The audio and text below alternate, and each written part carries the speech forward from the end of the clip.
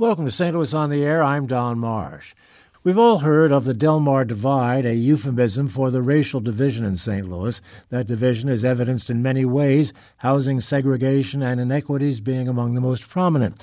That will be the subject of a conference at UMSA later this month, at which a new Community for the Sake of All report titled Segregated in St. Louis, Dismantling the Divide will be released. With me to discuss the issue, Jason Purnell, Associate Professor of Public Health at Washington University and Director of the For the Sake of All study. Will Jordan is Executive Director for the Metropolitan St. Louis Equal Housing Opportunity Council. And joining us by phone is Richard Rothstein, Distinguished Fellow at the Economic Policy Institute and author of The Color of Law, A Forgotten History of How Our Government Segregated America. He's the conference keynote speaker, and he joins us by phone from Berkeley, California. Thank you all so much for being with us. Great to have you. Thank you, Don. Well, let me begin with you. In a nutshell, can you describe the state of housing inequities in our town?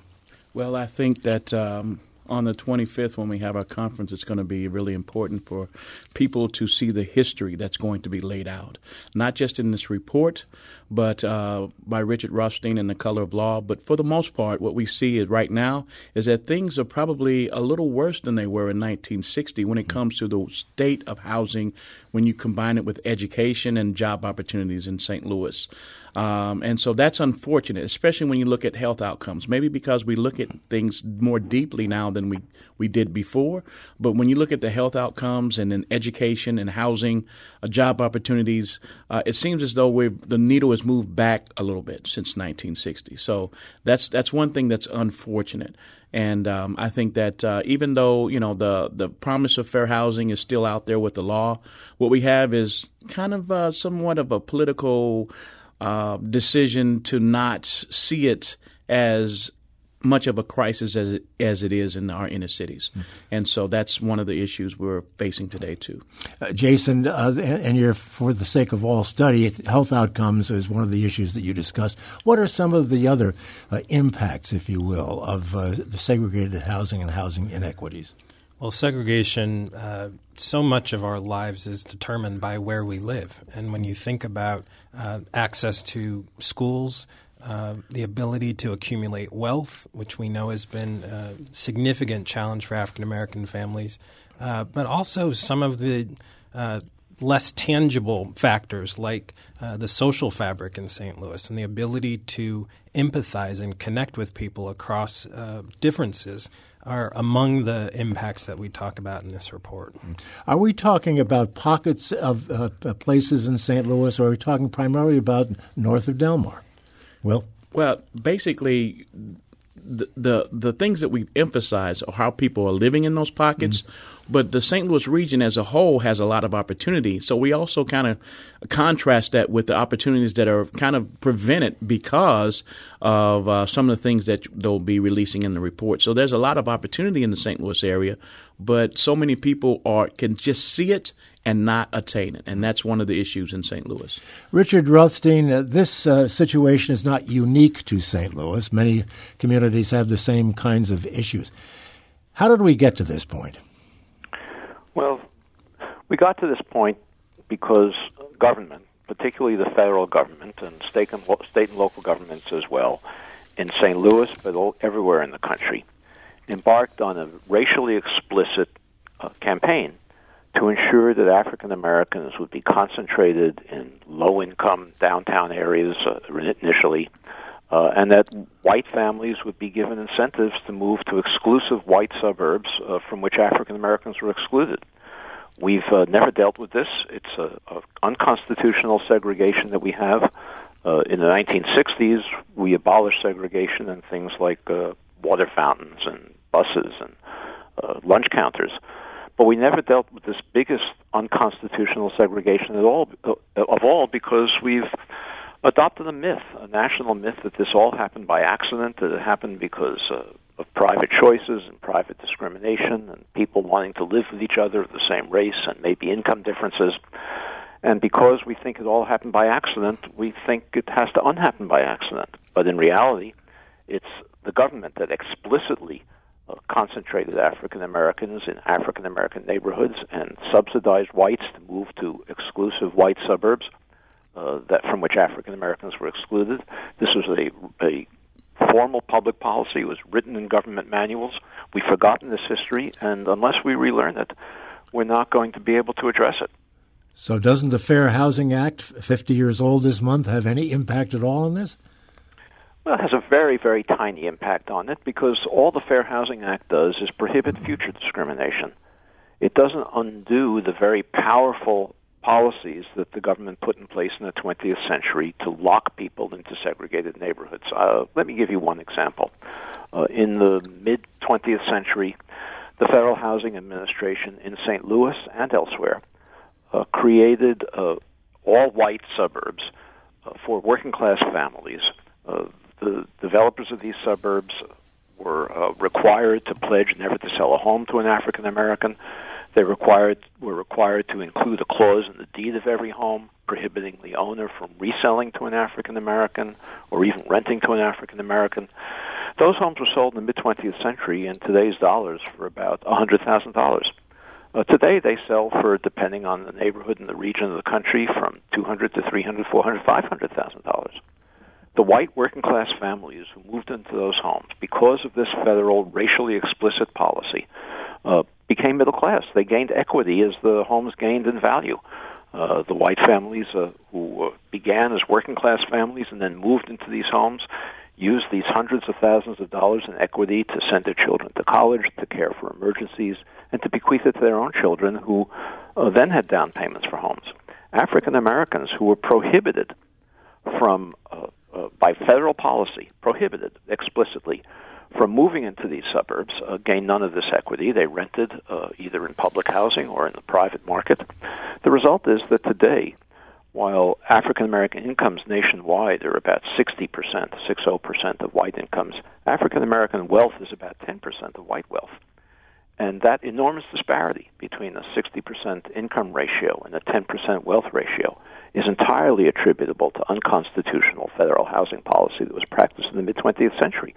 So simply passing a law as we did, and I don't minimize it, it was a step in the right direction, in 1968 saying that future housing discrimination was prohibited, did nothing to address this enormous wealth gap that was created by past discrimination and that locks African Americans, many African Americans, most African Americans, into continuing to rent, not having the money to purchase a home in what are now middle-class suburbs, and it locks white families into the privilege that they were granted by the government.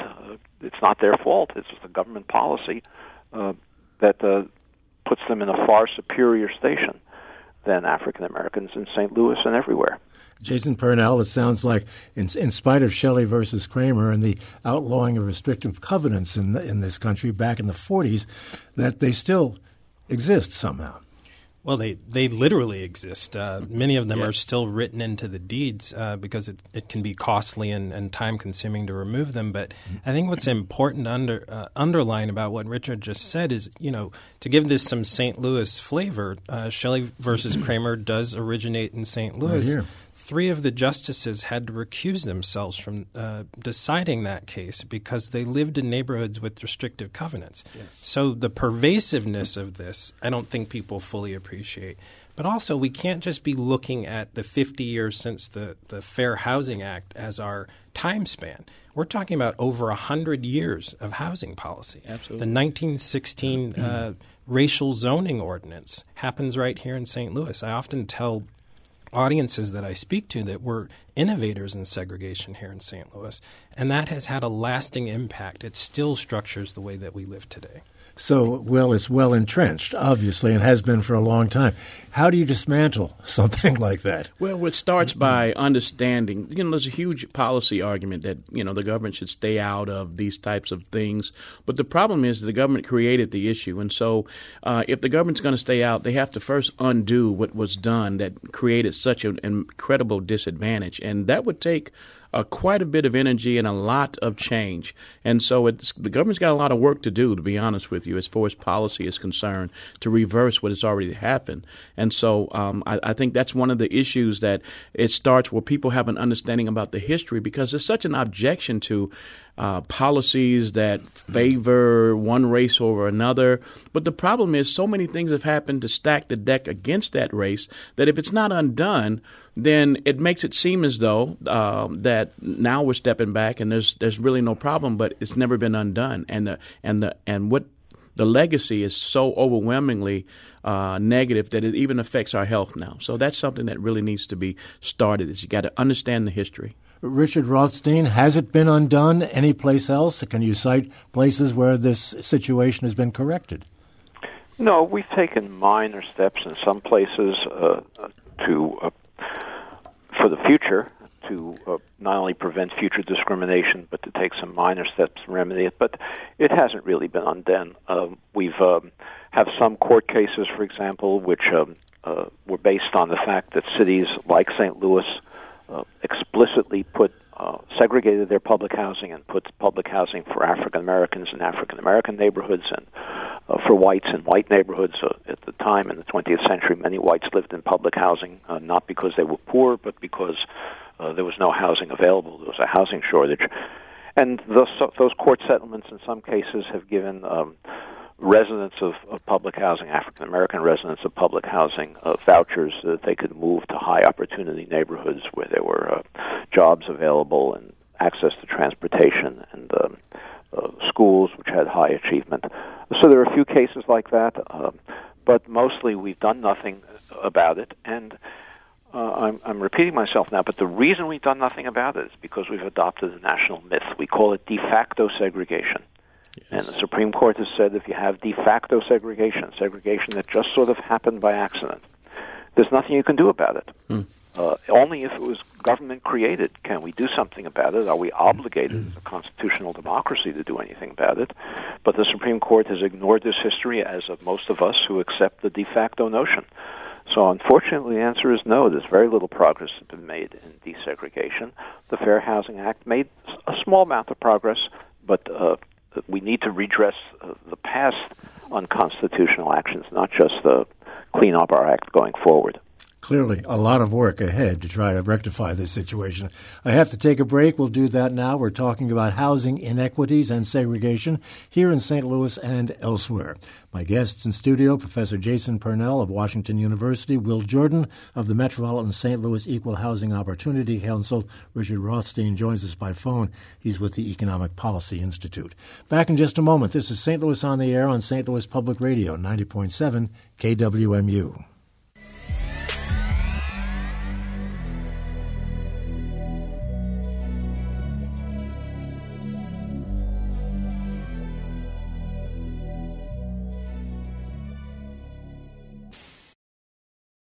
And welcome back as we continue our conversation on housing inequities and segregation here in St. Louis and elsewhere.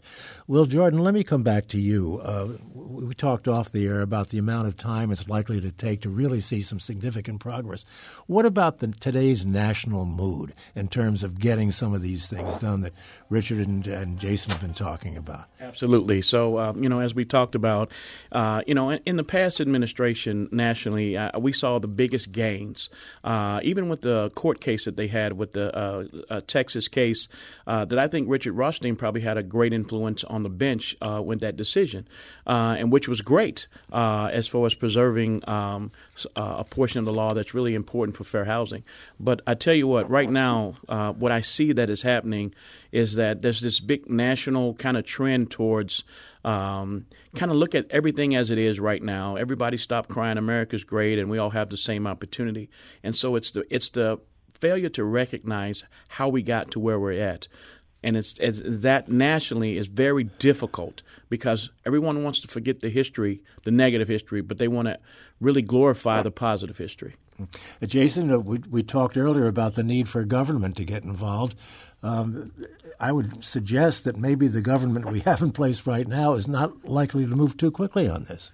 Well, I think part of what the calculus behind this report has been, and I want to emphasize that this is not just a for the sake of all report. We partnered with Empower Missouri, with EHOC, with Team TIF, with Arch City Defenders, Invest STL, and Ascend to really put together a package of recommendations that amplifies the work that they're currently doing in St. Louis and looks at what we can do at the local level. And there are things that we can do at the local level. One of the things that we know is that explicit racial exclusion has sort of fallen out of favor, is no longer fashionable, although our current moment may give us some pause with respect to that. But what we've found is that the way you exclude people is by not having affordable housing, zoning single-family large lots, for instance, explicitly prohibiting multifamily dwellings in a particular area, so that you don't have to say African Americans may not apply, but because of what we know about the demographics of St. Louis, that's going to effectively exclude people. So we look at things like the Affordable Housing Trust Fund in the city of St. Louis, fully funding that, and creating one in St. Louis County, that's right. Looking at the ways that we do development in St. Louis to make sure that there are community benefit agreements attached to some of these tax increment financing deals and tax abatement deals. But also at the level of the individual resident. People will show up and be very vocal about their opposition to the development of affordable housing. We need that counterexample. We need residents who are perhaps newly aware of this history and the ways in which their municipalities and their towns were structured to show up at those meetings with equal voice and say, we have a different vision of what St. Louis can be and what it should look like. And we intend to also be quite vocal in enhancing and amplifying that vision. Richard Rothstein, would you be optimistic that there might be such an awakening with all of the entrenched rules and regulations that we have in place now? Not rules and regulations, but practices. Well, I'm sort of partially optimistic. You're absolutely right that the biggest bar to this is exclusionary zoning ordinances in which middle-class, predominantly white and sometimes all white suburbs have adopted rules that prevent the construction of affordable housing for moderate-income families as well as low-income families. I think in light of the history that I described to you, we should consider those zoning ordinances a violation of the Constitution since they were designed to lock in place a unconstitutional segregation that was created by the government. But I'm encouraged because there are awakenings now nationally about these issues in some cities. I don't actually know if it's true in St. Louis, and I should find out. There are groups that have called themselves YIMBYs. In opposition to the NIMBYs, not in my backyard, there are groups called themselves YIMBYs, yes, in my backyard, which are engaging in exactly the kind of activity that you're talking about, advocating for desegregation. We also, as a result of the tragic events in Ferguson, now have a Black Lives Matter movement, which is elevating the conversation about race in this country. We have a movement across the South and in border states to remove statues that were set up to commemorate slavery and the defenders of slavery. So despite the fact that the national administration is moving us backwards and even encouraging racist sentiment, there is on the ground an awakening about the tragedy of the legacies of slavery and Jim Crow in housing and elsewhere. And I expect it to build, and I am somewhat encouraged by that development. I am too. I think that right now the report that Jason and this consortium has put together can help to elevate the information to start a YIMBY movement here.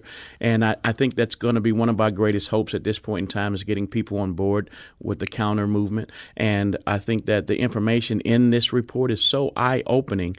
For example, seeing as great a city as we have in St. Louis, when you look at some of the areas that on these maps that you'll see, they're really eye-opening because you have these areas that have the highest restrictions in what lot size has to be, how big the house, single family only. And those that have the greatest educational opportunities for public school are those same ones. And when you look at the ones that have much less restrictive but those are the same neighborhoods that have the highest level of nuisance ordinances. So you have these affordable opportunities in some of these other places, but they have this highest level of nuisance ordinances, and they also have the poor school districts, and it's a fight. There's like this battle line, and then you'll see, and some of the red areas will have the greatest restrictions are the greatest places to live. What do you mean by nuisance ordinances? So these nuisance ordinances have cropped up all over the country, and then we see them a lot now here in places like Maplewood and in Florissant. We're seeing them in St. John. We see them in other areas of the city where someone makes a phone call, and maybe they're being abused by one of their spouse or their significant other. So they call the police to save the lives of themselves or maybe their children, but then yet the landlord evicts them because they made a phone call to the police, and there's this little program they have that'll send a text message to landlords if your property is ever involved in a 911 call. That's real, and that's happening. So they get the text message that say, oh, there's a problem with my property. I don't know what it is, but I'm going to go ahead and get rid of them. And the nuisance ordinance is a policy that says that, hey, if you don't get rid of them, we're going to make you get rid of them because you only can have 2 of those calls. And that's horrible for you to try to protect your own life from something that's happening, and then you actually get to evict it and then can't come back for maybe 6 months. So you're out of the school district and you're without hope. So that's horrible, and we see those popping up everywhere. I want to go back to the YIMBY issue for just a moment because we have a caller from Benton Park. Richard is going to join us now. He apparently is a part of this whole program. So go ahead, Richard. You're on the air. Hi. I would like your interviewees to address some of the local policies that are not federal and not governmental. I've lived in the city all my life. I still live in the city. I live in a mixed neighborhood right near Soulard. And I don't know anybody. I assume everybody's got their racial prejudices. I do too. Everybody does. But I don't know of anybody that puts that at the top of their list. At the top of their list, they're thinking about, is this person going to be a good neighbor? That means, are they going to be quiet? Are they going to be clean? Are they going to be, go down the list? And we live in a mixed neighborhood right here. Yeah. Richard, thanks. Jason, you want to respond and react to that? I do. I think one of the chief contributions of Richard Rothstein's book, The Color of Law, is disabusing us of this notion that it's just personal prejudice that has landed us in this situation. These are structural issues that were set in motion decades ago. And even if people don't perceive themselves to be influenced by them, their choices are constrained in important ways by these laws, policies, and not just it does go beyond government. The handbook for realtors, the code of ethics, said that you shouldn't sell homes to African Americans. I mean, it went that deep into our society, and wherever you live in the St. Louis region, you are still being impacted by that. Right. Richard Rothstein, is this a situation that exists in some parts of the country than in others? I understand it's a national problem, but is it better in some places than others? No, I don't really think it is. For example, in St. Louis in the 1930s, there were integrated neighborhoods near downtown St. Louis. All cities had integrated neighborhoods at that time simply because workers didn't have automobiles and had to be able to walk to work, and most jobs were in downtown areas. Okay. So in St. Louis, the federal government demolished an integrated neighborhood. It built an all-black project called DeSoto Carr in the downtown area, and created an all-white project south of downtown, the Clinton Peabody Project, creating segregation where it hadn't previously existed. But that's not because St. Louis was a border state. In a border state, Cambridge, Massachusetts, a so-called liberal area, the area around the Massachusetts Institute of Technology was also an integrated neighborhood where the government demolished housing and built 2 separate projects, one for blacks, one for whites, creating a pattern of segregation where it hadn't previously existed. So this went on everywhere in the country. It went on in the South. It went on in the North. It went on in the Midwest and in the West. Everywhere the government created a pattern of segregation that we would not have today if it were not for these federal policies that have never been remedied. Jason, I'll come back to you if I can on this event that's taking place next week at UMSL. Who's invited, and what do you hope to come of it, aside from perhaps just an educational opportunity? So I believe, and we're happy for our partners at EHOC that it is sold out. Absolutely sold out. So we've gotten tremendous interest in this, but it's overwhelming. It's a cross section of the community. It's people who are interested in learning about these issues and finding out what they can do, but it includes folks from banking and real estate and folks who have expertise in housing, but also just lay people who want to learn more. I don't want to underestimate the power of that education. It's not simply that people have ignored this history. A lot of people don't know this history. That's right. They don't know. I never learned any of this in any textbook from grade school all the way through college. So I believe that's going to be a crucial part of it, but there also will be calls to action that are tied to the recommendations in this report. About those recommendations, you've given us some of them. What are some of the others that haven't been mentioned? I've got here eviction prevention as being one of them. It sounds like one that is probably very meaningful. Mm-hmm. It is very meaningful. It's one of those that our partners at Arch City Defenders were particularly interested in terms of not just preventing eviction as a legal matter, but also providing supports for people so that in the event that they are evicted, they know what their legal rights are. They know what available resources there are, and that we really deal with and address this notion of illegally locking people out of their homes without some notice. Will, what else do you see among that list of recommendations that stands out? I think the real big thing is having an affordable housing commission for the county, even having protections for income as far as the way you pay your rent. Making certain that you can use whatever income you get and having that kind of source of income protection in the county. So many things. I mean, it'd be great if it was statewide, but certainly in the county would be much more beneficial than just having it in the city. And we definitely have it in the city, but we would love to have it in the county. One of you two gentlemen has mentioned an affordable trust fund. Where does the money come to put in that fund? Right. Well, so in the city, that's come from a sales tax, a percentage increase, and I'm certain that could be mirrored in the county on some level, because it's a very small percentage, but it ends up being a lot of money that can really help to create more affordable housing opportunities. What kind of money is in the fund right now? Oh, I think that typically we're working with so there's the amount of money that's in the fund, and there's the amount of money that the city actually gets to use. Mm-hmm. So I think they're that, it's say maybe $7 million that they actually get to use, but maybe it might be more like 11 to 15 that's actually in the fund. So there's quite a bit of money that's built up.